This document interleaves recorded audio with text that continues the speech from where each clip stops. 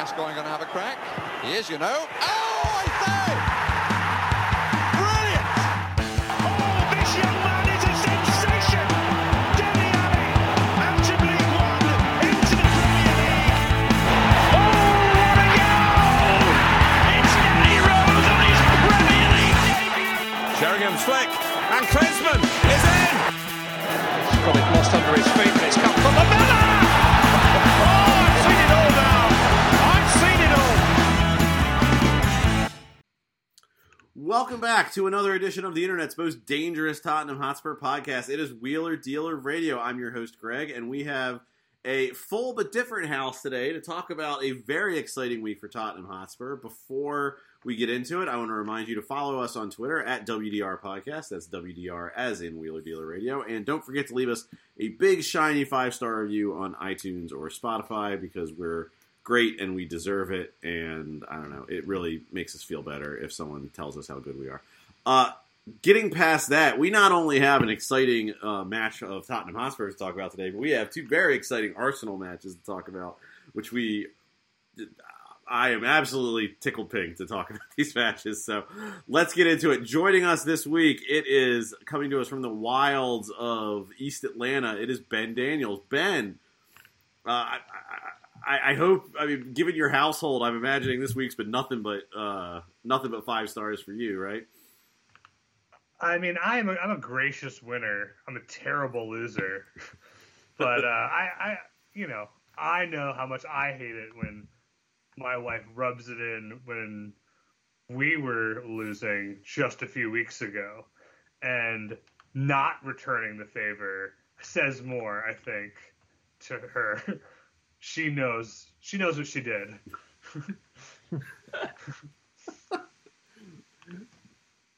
And joining us, my fellow New Yorker, filling in for Brian this week, it is Michael Cayley. Michael, welcome back to the podcast. Thanks for joining us.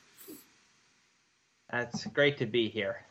You know, is there a New York analogy you could apply to the week Tottenham have had? Is there a way you could relate this? Is it like finding like a pastrami sandwich on top of your Knicks tickets? I don't know. I'm kind of sorry. I hadn't fully developed that one before I started talking. Walking home from school walking my kid home from school, and he found a Pokemon card, which he claims is now his 4th best Pokemon card, just on the street. So that's kind of Spurs winning, great. Spurs picking up 6 points on Arsenal in like space of 4 games. That's fine. Your 4th best Pokemon card on the street right there. That's top 4 for Pokemon. Top 4 for Spurs. So is his top 4 his everything too, Mike? Yeah, so let's get into it because I gotta say this is, with the exception of like maybe some of our bigger wins against teams like City, I haven't enjoyed a Spurs match like this in quite a while. It was, beating Villa 4-0 after the way that game started, or the way that first half went, I suppose, was, I don't know, I found it incredibly satisfying. Just the way that Villa played us in the first half, both from a, like they played us very well on the one hand, and they were also incredibly violent on the other. And the fact that we ended up just totally wiping the floor with them, I think, at least on the score sheet, it was a very satisfying match. Ben, was it enjoyable for you, or was it only enjoyable after the fact? I mean, getting that early goal definitely helped, my mental state, because I knew it couldn't get that bad starting with the lead. I was mostly just concerned at a mental level because the only games I've missed this season have been the 5-0 or 5-0 against Everton and the 5-1 against Newcastle. And so I was certain that getting to watch a game again meant that it was all going to turn to shit. And that was much more concerning to me than anything Aston Villa was doing on the pitch. But they were really giving it to us, and the ref was really letting them. We did not handle that well. Was this, my gut reaction in the match was, it's like one of the more violent, at least the first half, was one of the more violent periods of play that I have watched it again. I've watched Eric Lamela, I've watched Christian Romero. I think the difference is, we're used to, I think, players freelancing a little bit, but that felt as a strategy, that felt like an exceptional level of violence. I don't know if I'm just like a weak American who's not used to hard tackles or whatever, and people getting stuck in. But it really did seem like we were watching like Aston Villa try to recreate the 1970 FA Cup final or something out there. I mean, it was very bad, right? I'm not overreacting to this. You're not, but at the same time, the main thing I would analogize it to is Pochettino's Tottenham Hotspur. Like real Battle of the Bridge energy. Well, like Pochettino would gear up his team to do exactly that to other teams, and then when the ref let it go, they would do that, but they would do it for 90 minutes, not for 45. But it was obviously a strategy. We think we can take them out of their game in build-up play. We can force them to not to be able to do what they want to do, moving the ball forward. And we can do that not just by pressing them, but with further application of violence. It was clearly a team-wide strategy that was quite effective. It could have been made less effective by a referee who wanted to call fouls and give cards, but it was clearly a strategy. And like you often find that a referee won't respond to that by trying to lock things down, and that was one of the things that Pochettino took advantage of when he was at Tottenham too. Well, and again, I think you laid on a key point there, which is the referee let it happen. I don't know if Gerrard was smart enough to like sort of key in on like, okay, this ref doesn't call fouls that much, like it takes a lot to get a card out of him, or if it was just okay, we need to press Spurs, as a lot of teams make that decision, but we're not technically good enough to press them. We need to sort of knock them out and see, punch them in the face and see how they handle it. I guess, like I said, on this podcast, we repeatedly talk about how much we enjoy the violence that some of our players are habitually deal out. Eric Lamela and Christian Romero. We will get to some Christian Romero fun later tonight. We enjoy when these players like really give it to someone, especially someone we don't like. But man, this was like a team-wide effort, which is what I think felt a little unusual. And I get what you're saying. Pochettino's Tottenham was a very physical team, but this even, I don't know. I don't remember many, aside from the Battle of the Bridge, I don't remember many team-wide efforts where we were just like trying to cripple everyone, as opposed to like, we are going to knock your ass off the ball. Maybe I am splitting hairs and being very like kind to my team. I probably am, but this still felt exceptional. When your team does it, you're just knocking them off the ball. Yeah, I could be thinking that. The other team does it, they're spine-shattering mercenaries who are. Cash like ended Doherty's season like in the 20th minute or whatever. It's not. At a minimum, I think certainly, Villa. I don't think I'm downplaying what Villa did. If I'm anything, I'm downplaying what Spurs or other teams have done in the past. Yeah, absolutely. Yeah. But I still think it was a little tremendous shocking. symphony of violence. It was, and yeah, any early carding would have reined that in and like made the game more normal. And instead, the violence just carried on. We were very rattled by it and their sort of tactical approach to the game, and we played a horrible first half. That was lucky enough to start with a pretty nice goal. So, Michael, I want to talk about the first half a little bit, because I had a hard time disentangling, and maybe you can't, but I had a hard time disentangling sort of like how bad we were playing with Villa just trying to murder us every time we got the ball. And, I think the way the game was reffed, and I think the way that we responded to it changed in the second half. And I think, the way the violence changed in the second half, I think coincided with a better period of play from us. So how much was Villa just outplaying us, and how much was their strategy of violence really working? The two are the same thing. Because it's not like in the second half the referee started calling it a lot tighter. There were a couple of extra foul calls. Mm-hmm. The main thing is I think they just ran out of gas. Aston Villa over the course of the game had 73 pressures in our attacking third. We had 17 in their attacking third. It wasn't just the violence was part of a strategy to disrupt us moving the ball forward from the center backs and the wing backs out up the field. And that was highly effective. There were only a couple of moments in the first half when Spurs were able to get Kulusevski or Kane into space. Just a couple, and both those times they got defended. Like they wanted to limit the number of times that you get to that moment where the whole team is breaking and Kulusevski or Kane is looking for a pass, and they did that, and I think it was just a very effective strategy. I think that along with the violence, it's also just a very hard strategy to implement over 90 minutes. And if your strategy involves Danny Ings pressing like mad, which he was, and he was quite good at, and he won 2 tackles in the final third, that's not something that Danny Ings does for 90 minutes at his age anymore. Especially when he picks up a yellow card for his triples. No. I think what was interesting to me is they were clearly trying to pen us in and keep us from advancing the ball, funnel us out to the wings, and then we just decided to start bypassing their midfield entirely. And what I thought was really interesting is every time we did that, it was like we broke the back of their their back line very easily. It felt like Son was just running in between two center backs every time I looked up when we sort of started chucking the ball downfield. It was... I don't know. I guess with the way Villa play, I would expect their center backs to be better than that. But, anytime we sort of did get the ball into their attacking third, it wasn't an impressive display from them. I don't really agree with that. I'm trying to think Okay. of other than the Kane's header, which was spectacular. Kulusevski's the second goal. There's 2 defenders back, and he nutmegs one and hits the corner. They did a fine job on that. I don't know.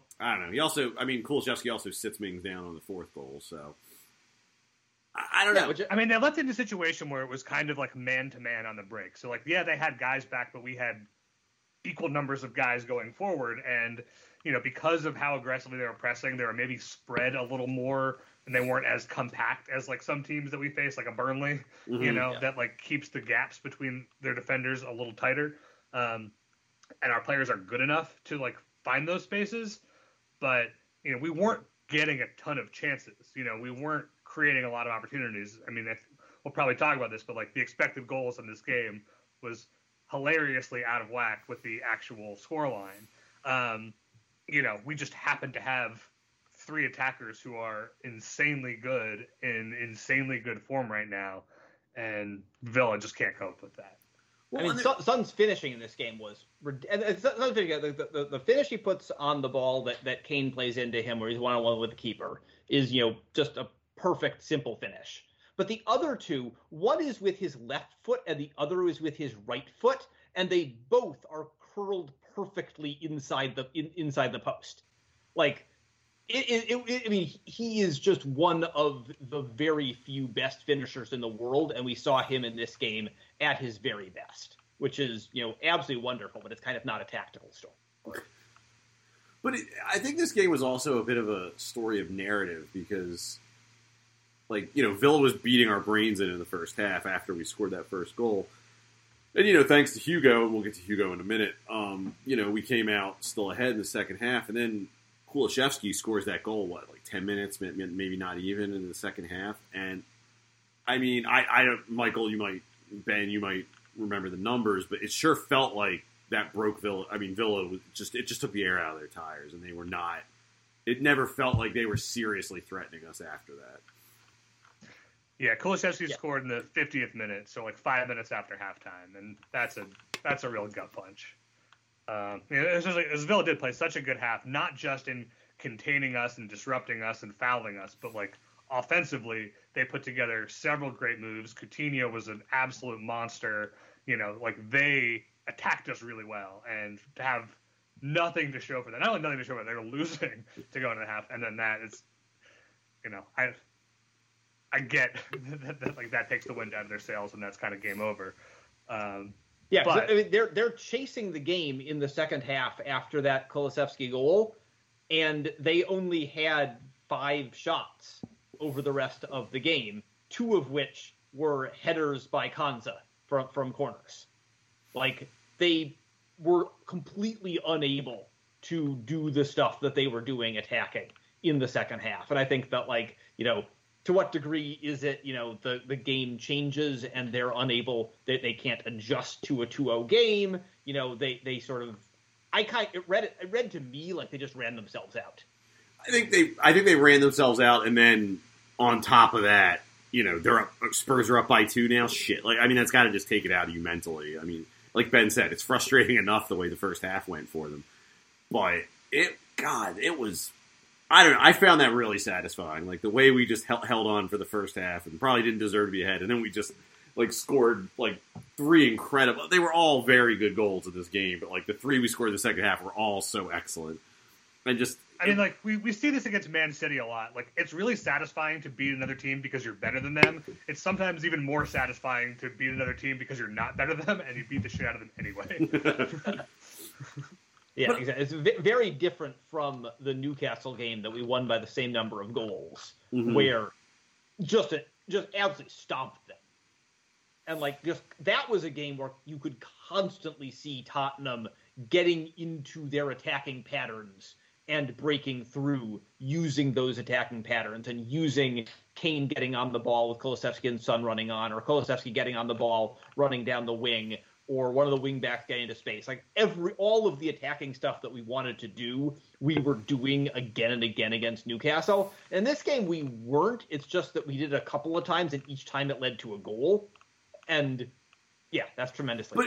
But what's crazy about it is it's not just each time it led to a goal, which is technically true, but it was just each time it led to a really pretty, very good goal that was highlighted, and like Ben said, these are just 3 incredibly good attackers who all work very well together. Kane's assist for Son's one-on-one is just, I've been banging this drum on the podcast for a few months now, but it's I've totally turned the corner on Kane in terms of just ride him till the wheels fall off. I don't care about, as long as, especially if we have Conte, who else does that? Who else can do a one look? It wasn't a no-look header, but he has this one look pass that just completely cut with his head that completely cuts open Villa and puts Son in on goal. It's remarkable what he was able to do on that goal.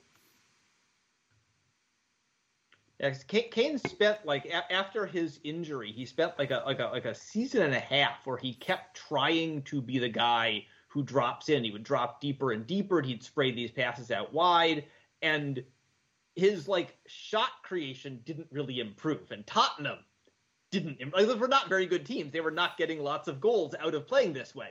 But he just sort of kept at it, and just to some degree, clearly, I'm sure that him getting physically better helped him in those situations. A little more explosion pushes defenders off him. I don't know what, but suddenly it just feels like he kept doing that until he got really, really good at it.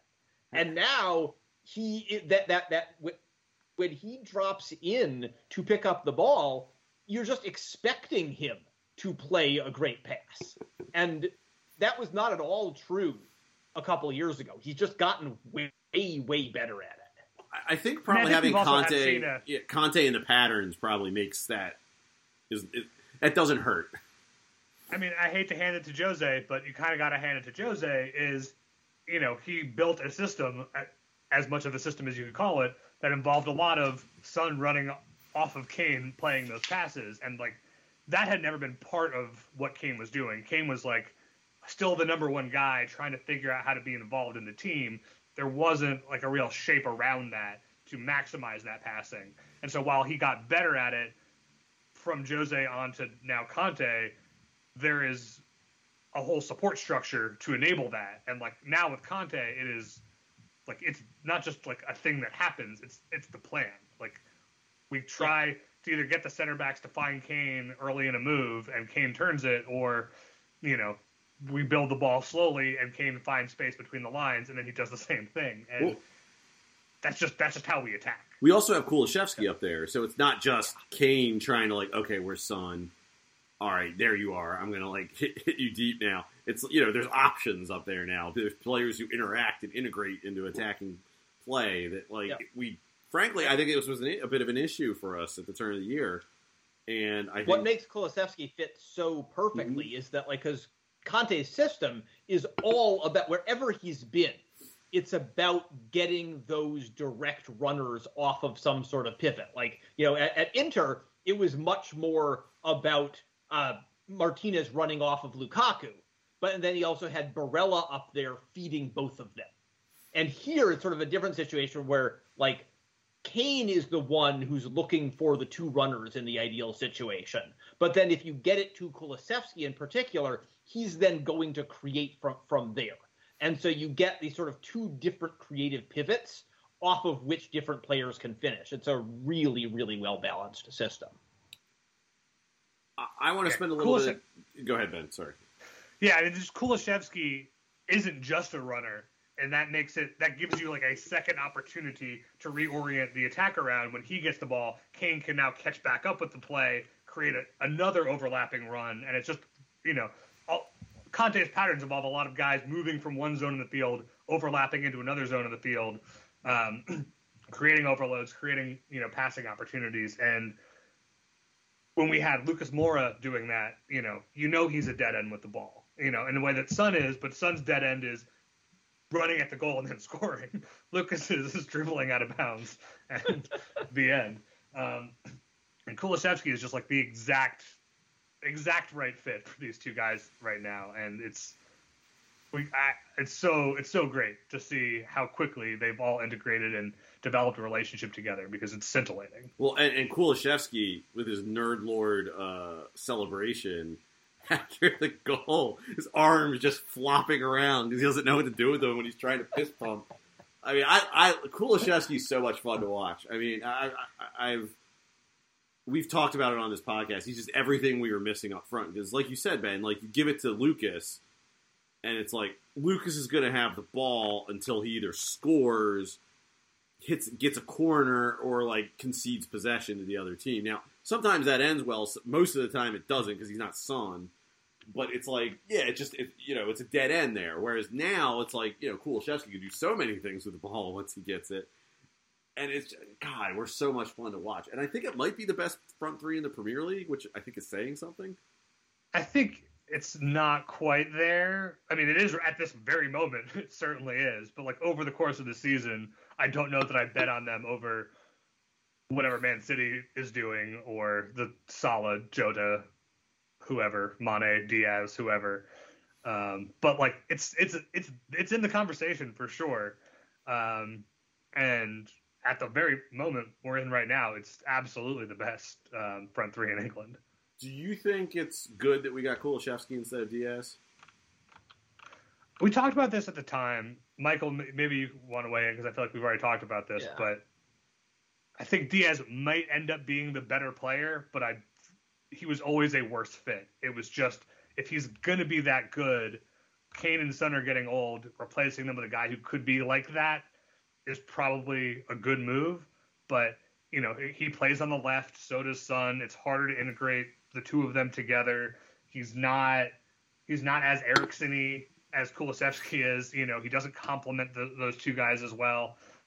In the long term, I don't know who's going to be the better signing, who would have made Spurs better over 5 years, but that's my feeling at least. Kulusevski's the right guy for the right moment.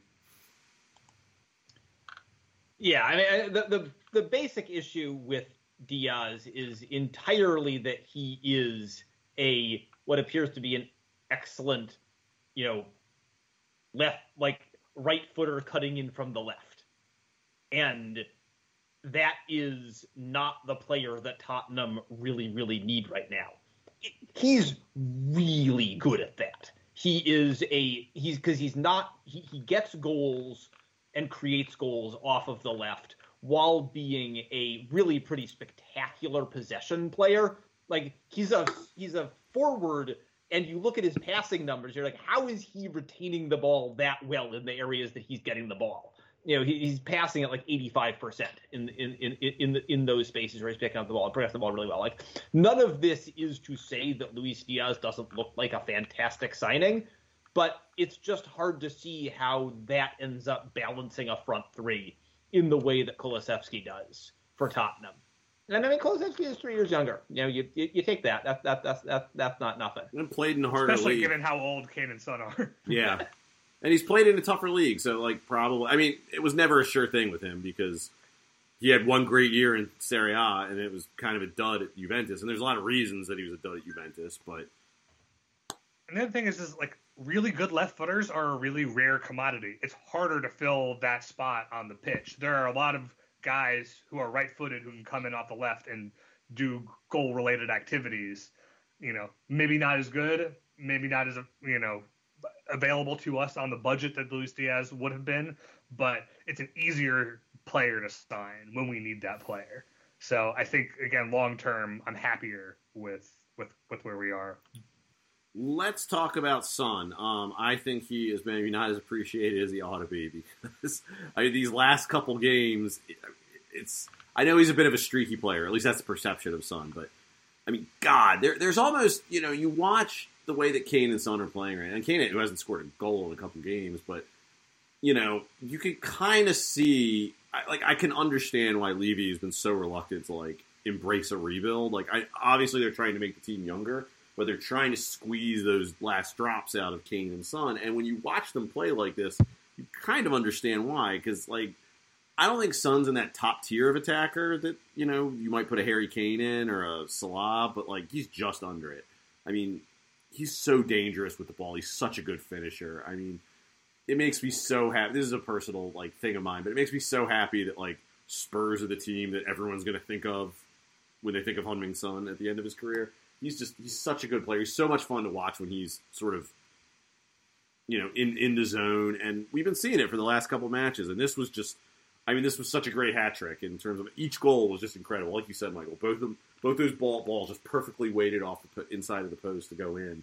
I mean, and then it's so exciting when he gets one-on-one with a ball like that, for a second goal. It's just, he's such an incredible attacker, and it'd be really cool. I think he's 3 off of Salah for the Golden Boot. Certainly, he's ahead of Salah, because he doesn't take penalties. So he's ahead of Salah for non-penalty goals. But it would be really nice if he could win that this year. He's having his best XG season of his career. That's interesting because wasn't he? He was really underperforming his XG for a while there, wasn't he? Or am I misremembering that? Well, yeah, but both. Two different things here. He had sorry. Both him and Kane just started the season playing badly. Remember that? Mm-hmm. That was a month of this season. It was I wonder what was going on. I wonder what was going on back then. And but he's now bounced back. His finishing is finally over the last couple of games now ticked above average. Which again, he's consistently there are very few players who are consistently above their XG to the degree that Son is. And when you watch him, it's obvious why. But he's also now at 0.72 XG and XA per 90, where he's usually a little over 0.5 XG and XA per 90, and then he adds to that with his usual finishing and with the help of Kane's finishing, his goals and assists bump higher than that, is better than that right now. And I think that you can see it watching him. He's just getting somewhat more of the chances that he likes to get.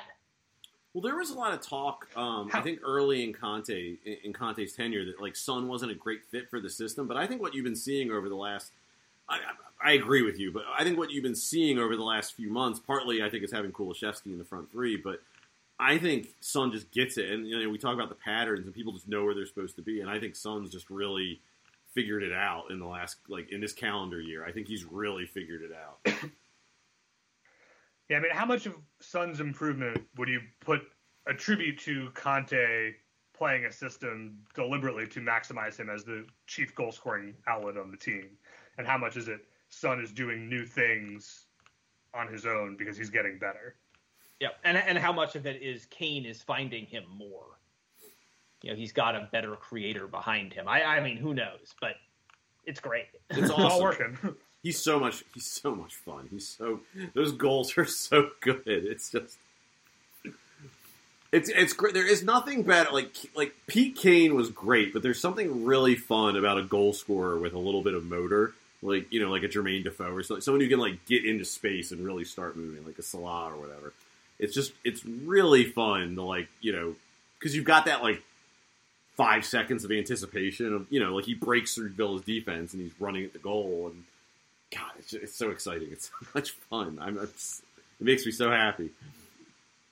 It's so funny that there was that moment where someone is maybe going to hire Antonio Conte, and there were questions about whether this was a good idea or not. And like, I mean, and yes, you can question like, is there a short term, like his track record is so incredibly well built out at this point, and we're just watching him do the thing that we've seen him do now at club after club after club, and he's just, all of the players are looking better, and they're looking better in this really straightforward way where they're just doing more of the things that make them good.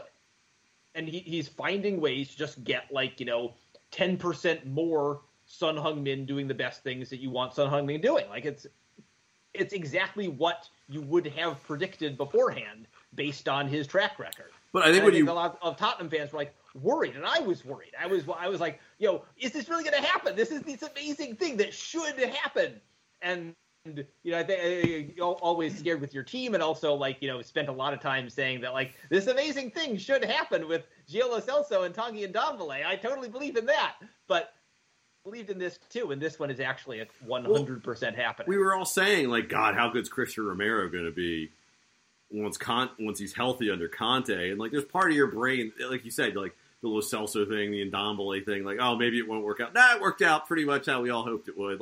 He's been great. Conte's making, but even past that, okay, he's making Christian Romero and Son and Kane much better players. Kulusevski a much better player. That's these are all talented guys.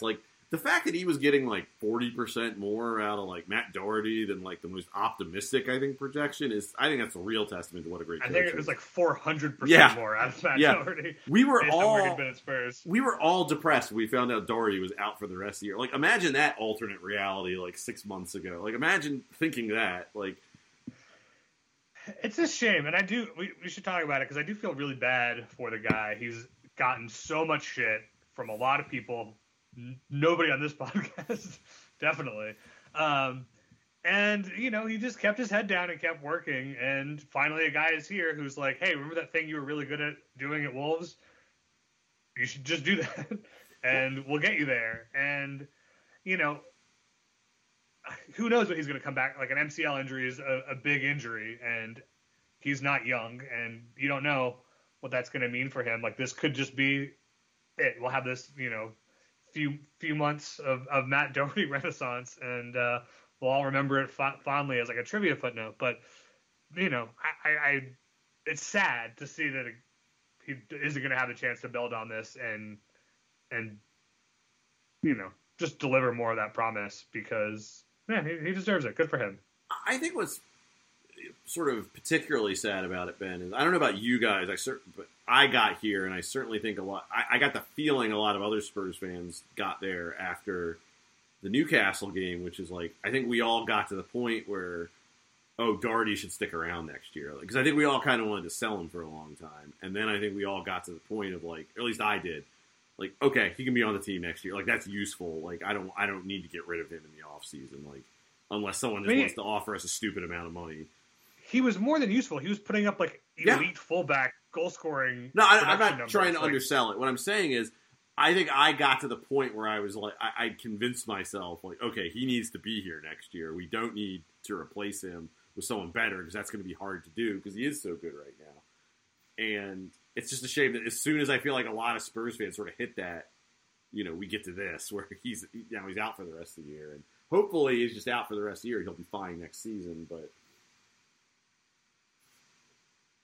Yeah, I think it was, and his loss in this game was really telling of what an impact, having a good wing back generally, and him specifically, has meant for us. Is, we really depend on that outlet, that fourth runner into the box, that extra man being a useful presence in the final third, both as an outlet, as a late arriving runner.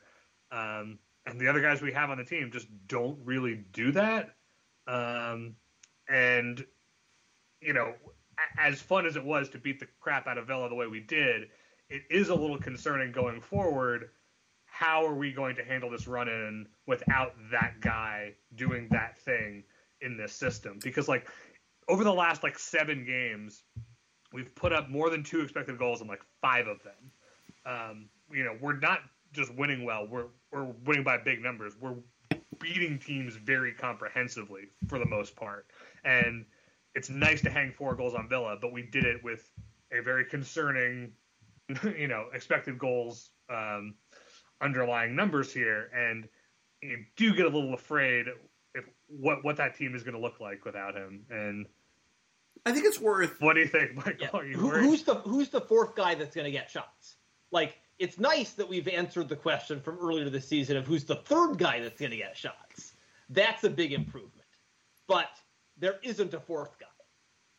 Like, I don't see that changing. I don't see, like, Lucas or Bergwijn wingbacks suddenly happening and getting us those numbers. Like, maybe Reguilón somehow works out. Maybe Conte magics something up. But for the most part, I think we're going to be depending on the front 3 for pretty much all of the shots and goals without Doherty out there. I think Reggie gets a decent amount of shots. I don't think they're as good as Doherty's shots, but, I mean, Reggie's popping up in the box and kicking the ball in the general direction of the net fairly regularly. I think what I'm interested in seeing, because we've got, 7 weeks, give or take, 6 weeks. I think, Royale has had, 2 pretty decent games now in the team, where at least, it's been fine. He hasn't really. My point is, he might have some confidence, and if Conte is just going to have to truck him out there every week, I'm interested to see what he can do with him. And because we all thought, Doherty kind of just got forced into the team at one point, and Conte had to work with him. I understand Doherty is better suited to what Conte wants to do, but I'm just, Conte's done more with less in the past, so I'm curious to see what he can get out of Royale. And in some ways, I think it's nice that, one way or another, we're going to go into the summer knowing if Royale can give us anything going forward, or if we need to sell him. It's not going to be an open question. We're going to have an answer one way or the other. I think I know what that answer is. Yeah, I think we have that answer. Well, but you would have said that about Doherty a month ago. So I would have said Doherty is not capable of playing football anymore, but I still recognize the one thing that Doherty is good at is that thing. And I don't think Royale is going to do that popping up in the box and getting shots thing. But that doesn't mean he can't be a useful wingback in terms of either ball progression, or even chance creation in the box, or at least assists in the box. I think the thing is I worry that it's not just enough to have some useful wingbacks. It's that we specifically need that kind of player to operate in the final third as that extra attacker. We saw Sessegnon get a chance under Conte before he got hurt, and he's a player who is much more similar to Matt Doherty than really anybody else we have, who's naturally a wingback. He's a guy who was a left forward at points in his career. He knows his way around the box. He knows how to shoot the ball. He knows how to make those runs and create in those areas. And I think that's probably our best hope. We may not see it just because Reguilón's senior, he's fitter, faster, but I don't know. That's what I'm dreaming on right now. Well, I think I don't feel great dreaming on it. I think that's the question on our left side. I think none of us have Reguilón came in, but fitness, we don't know how much fitness is playing into any of that, so I don't think we have a great idea. We'll probably have a better idea this week, but as we record this. Conte was happy playing 2 right backs as both wing backs. Maybe he'll give us Sessegnon and Reguilón. Could be. I think we have one thing we'd be remiss, one player we'd be remiss not to give a little bit of a spotlight to is Hugo Lloris. Hugo Lloris is probably in a game where we scored 4 goals, all of which were incredible, and one player got a hat trick. I think Hugo Lloris probably still deserves man of the match. Ben, do you want to apologize to Hugo Lloris? For what? For doubting our new contract for him. Well, yeah, that's true. He's playing really well. And had a very, very, very impressive half of football. I think it was 7 saves and a half. Some of them absolutely spectacular.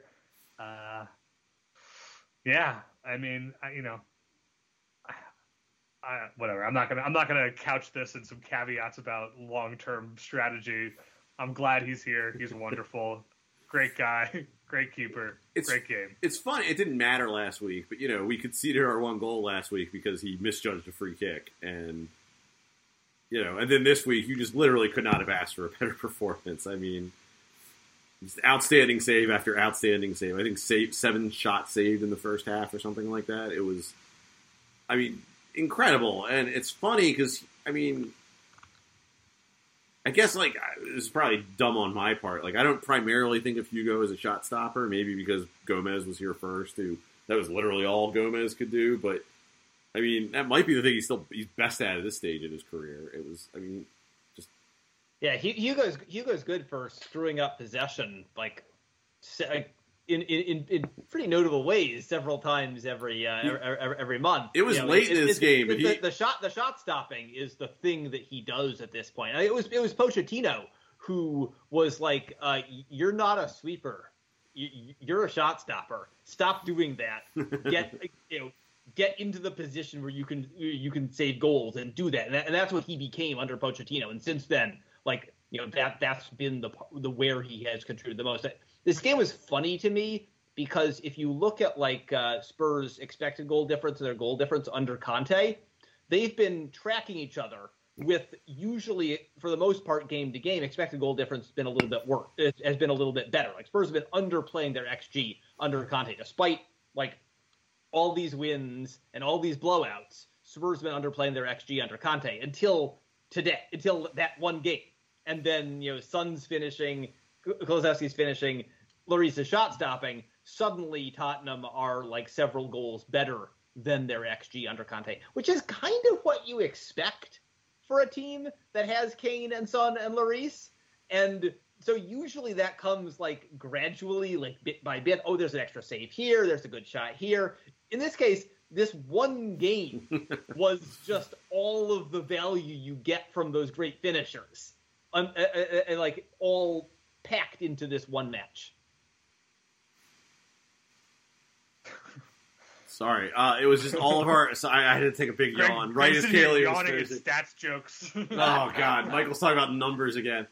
No, it was this game really was the story of all of our elite players being very elite. I think speaking of our elite players, I would be remiss if I did not highlight Christian Romero, who we talked about how deplorable Aston Villa's violence is, and then he put a Villa player's arm in a sling at the end of the match when the result was beyond doubt. And I'd be lying if I said I didn't enjoy that. So I'm a total hypocrite for everything I talked about earlier with Aston Villa. Yeah, wrong kid died. He should have put Matty Cash out, but I'll take Paula Dean. I'll take it's all.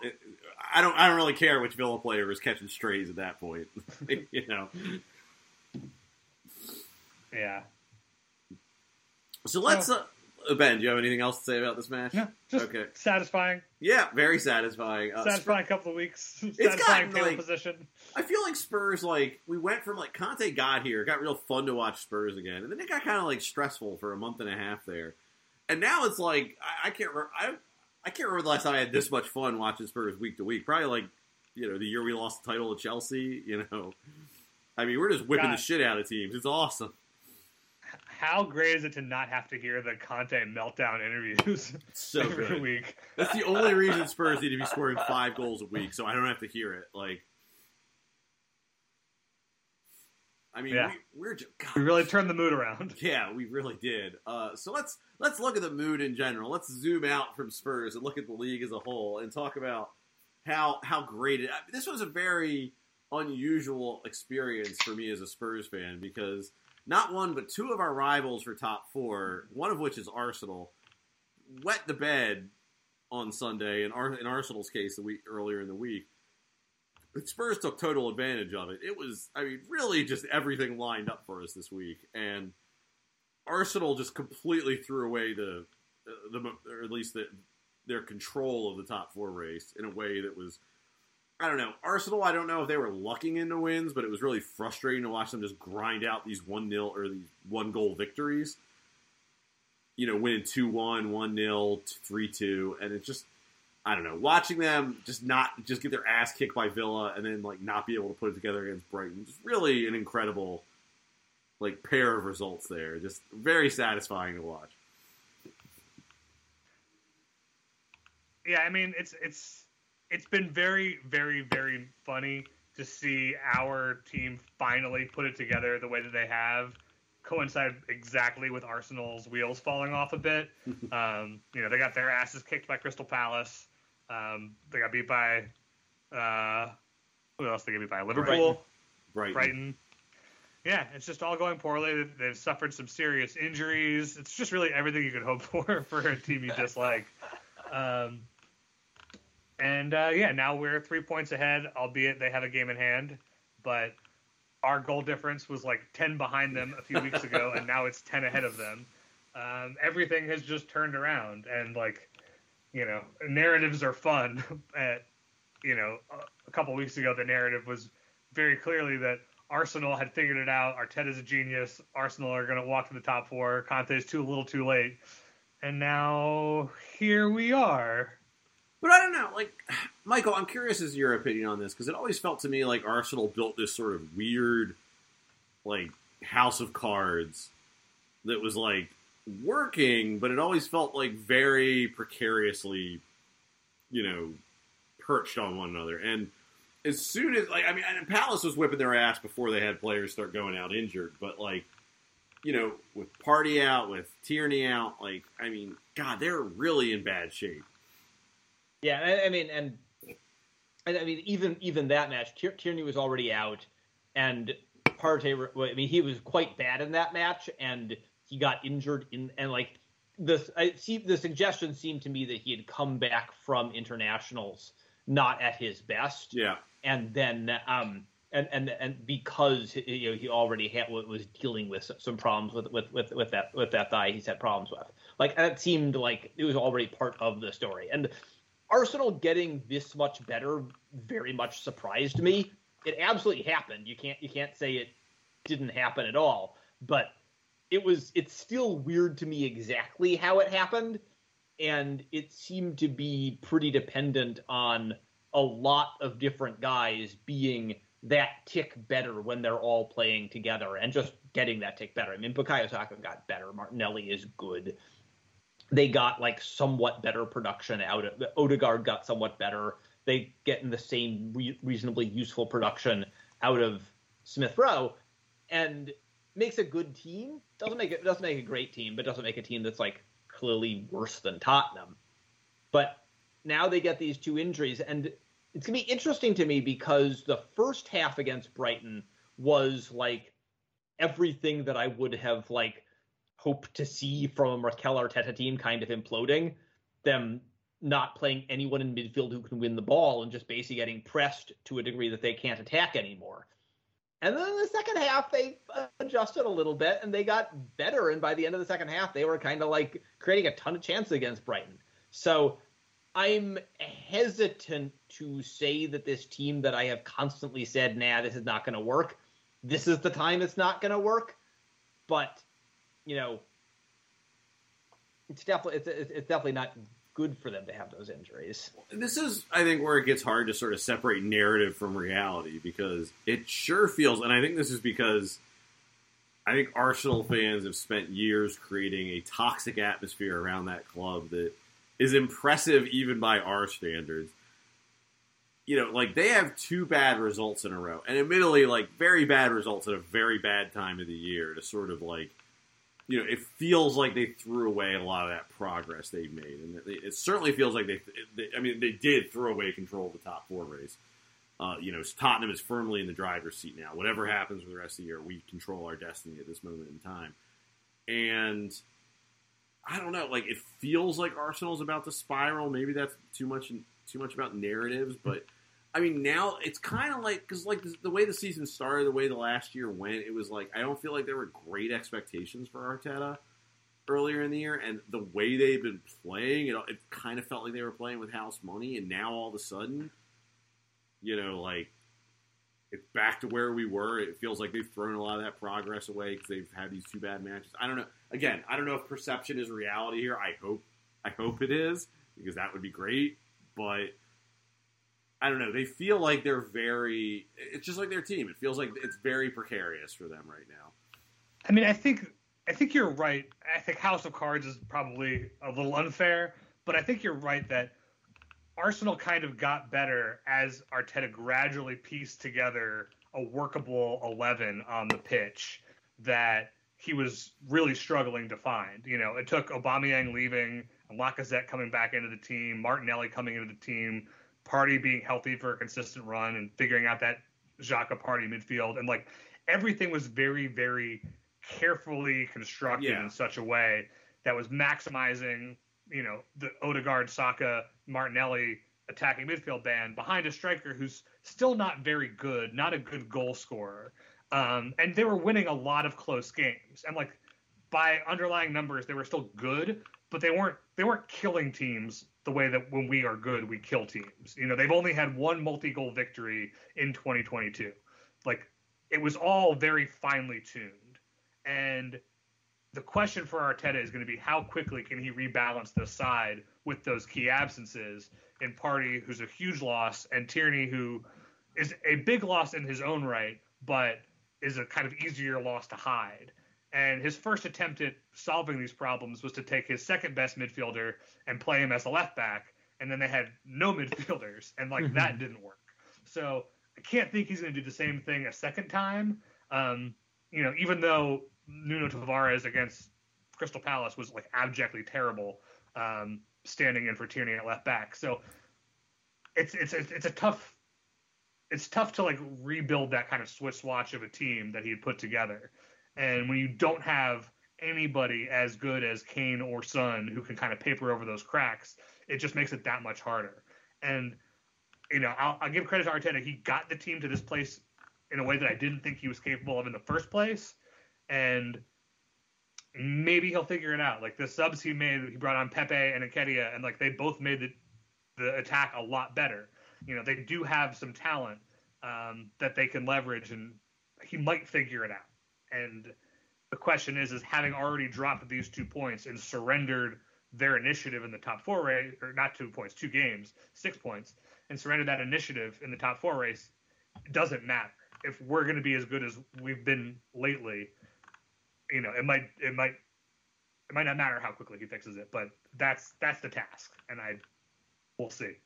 Yeah, or like a couple of bounces could go the wrong way, and then they win a game and we lose, and suddenly it's down to the Derby. Right, like, it's very tight, and luck is a thing. Yeah, like I mean, absolutely, like the combination of Tottenham being better than Arsenal over the period of time, even if you cut out the period of time when Arsenal were bad, and you cut out the period of time when Spurs were bad, the like net is better for Spurs. If you put it all together, the net is better for Spurs. If you look at the schedule they've got, it's better for Spurs. If you look at the injury situation, it's better for Spurs. But all of this adds up to like, 65-35, 70-30. Michael, are you saying that? Are you saying this is why we play the games? That's exactly what I'm saying. Right, can't play out the season on a spreadsheet, Michael. Spreadsheet says 70%. I don't know. What do you do with that?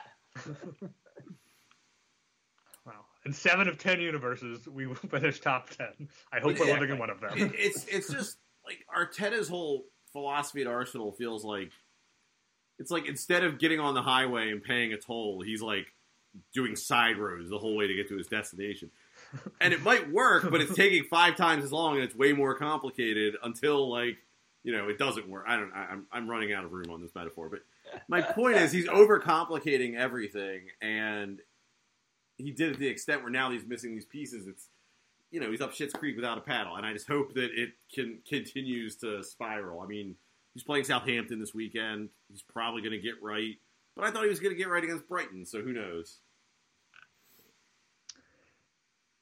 Yeah, I mean, we play Brighton this weekend. Hopefully it goes a lot better for us than it did for them. Brighton brightened Arsenal in that match. So, there's a little bit of cosmic karma there. Yeah, I don't know. You don't know how Southampton going to respond to getting absolutely waxed by Chelsea last weekend. Are they going to be better, or is their season over? It's just crazy because I feel like we've spent like at least this calendar year just waiting for something to go against Arsenal. And other than like losing to Liverpool, which like, all right, you know, it just felt like nothing was really going against them. And all of a sudden it's like this bounty of riches in a single week. Yeah. I mean, they play Chelsea, Man U, and West Ham over the next month. So I think we're going to know soon. We'll probably know a lot more by the time we play them. It might be a foregone conclusion. It might be they pick up those games and then blow it against Newcastle and Everton in the last 2 weeks of the season. You know, you never know. We've certainly done stupider things ourselves. So Newcastle, particularly. So before we leave, we have a couple questions from our listeners. I think I've got one. We're going to start with one from our colleague Vince, which I think is very, very good for both of you guys. If Spurs attacking band were compared to, say, a Negroni, who is which ingredient and why? Michael, you're our guest, so I'll start with you. I saw this question and I was like, I don't know. I guess you need like the balance from the sweetness in the vermouth, and so I'm not sure where I'm going with that. Come on, Michael! Don't stop now! Don't stop now! Any number of them could be sweet. Son is the sweetest. Come on, keep going. Son is the sweetest because he seems like a really nice person, and I think you need like the bitter weirdness of the Campari that like sets off all of that. So that's Kulusevski because he believes in aliens. Yeah, it believes in aliens, and so that makes Harry Kane gin because he's English. Yeah, I think that scans. I think that scans. Ben, do you have any notes? Yeah, I mean, I was thinking that Kulusevski was the vermouth that like ties the flavors together. But I think Son is sweet. So who am I to say no? So this comes from someone, I think he was listening to our podcast for the first time. I'm not sure how to say his name. Renow Allabout? I don't know. Anyway, he wants to know if we know any good wingbacks. Lucas Moura and Steven Bergwijn. Ben, run with it. I mean... Why? Give me a non-racist reason these players should be wingbacks for us. They should be wingbacks because I want Conte to do the thing for Spurs that he's done everywhere else. Like, we deserve it. It's the thing that I want most in football is to see a guy out of position be made into a fullback, and it keeps not happening, and I deserve to see this. We brought the guy who does it, finally. It's my dream come true, and he's not giving it to me. He probably had like you've done for other people, and I want this for me. He probably had like one meeting with it about Moura, and Moura just like couldn't figure it out. Started talking about Jesus, and he was like, "Nah, I'm good. Like, no, we're fine. Royale, get back out there." Yeah, I just want it. Justice Lloyd West wants you to tell him, Michael, why what Spurs are doing isn't real from a numbers perspective, so we can stop building hope that this is both sustainable for this year and potentially next. No, it's real. You should hurt yourself. Is what I'm telling you. You should have hope, and you should allow yourself to be open to suffering, because without being open to suffering, you're not going to have the joy of when it succeeds. Because this one might. This is a very Easter-themed message from you, Michael. Mm-hmm.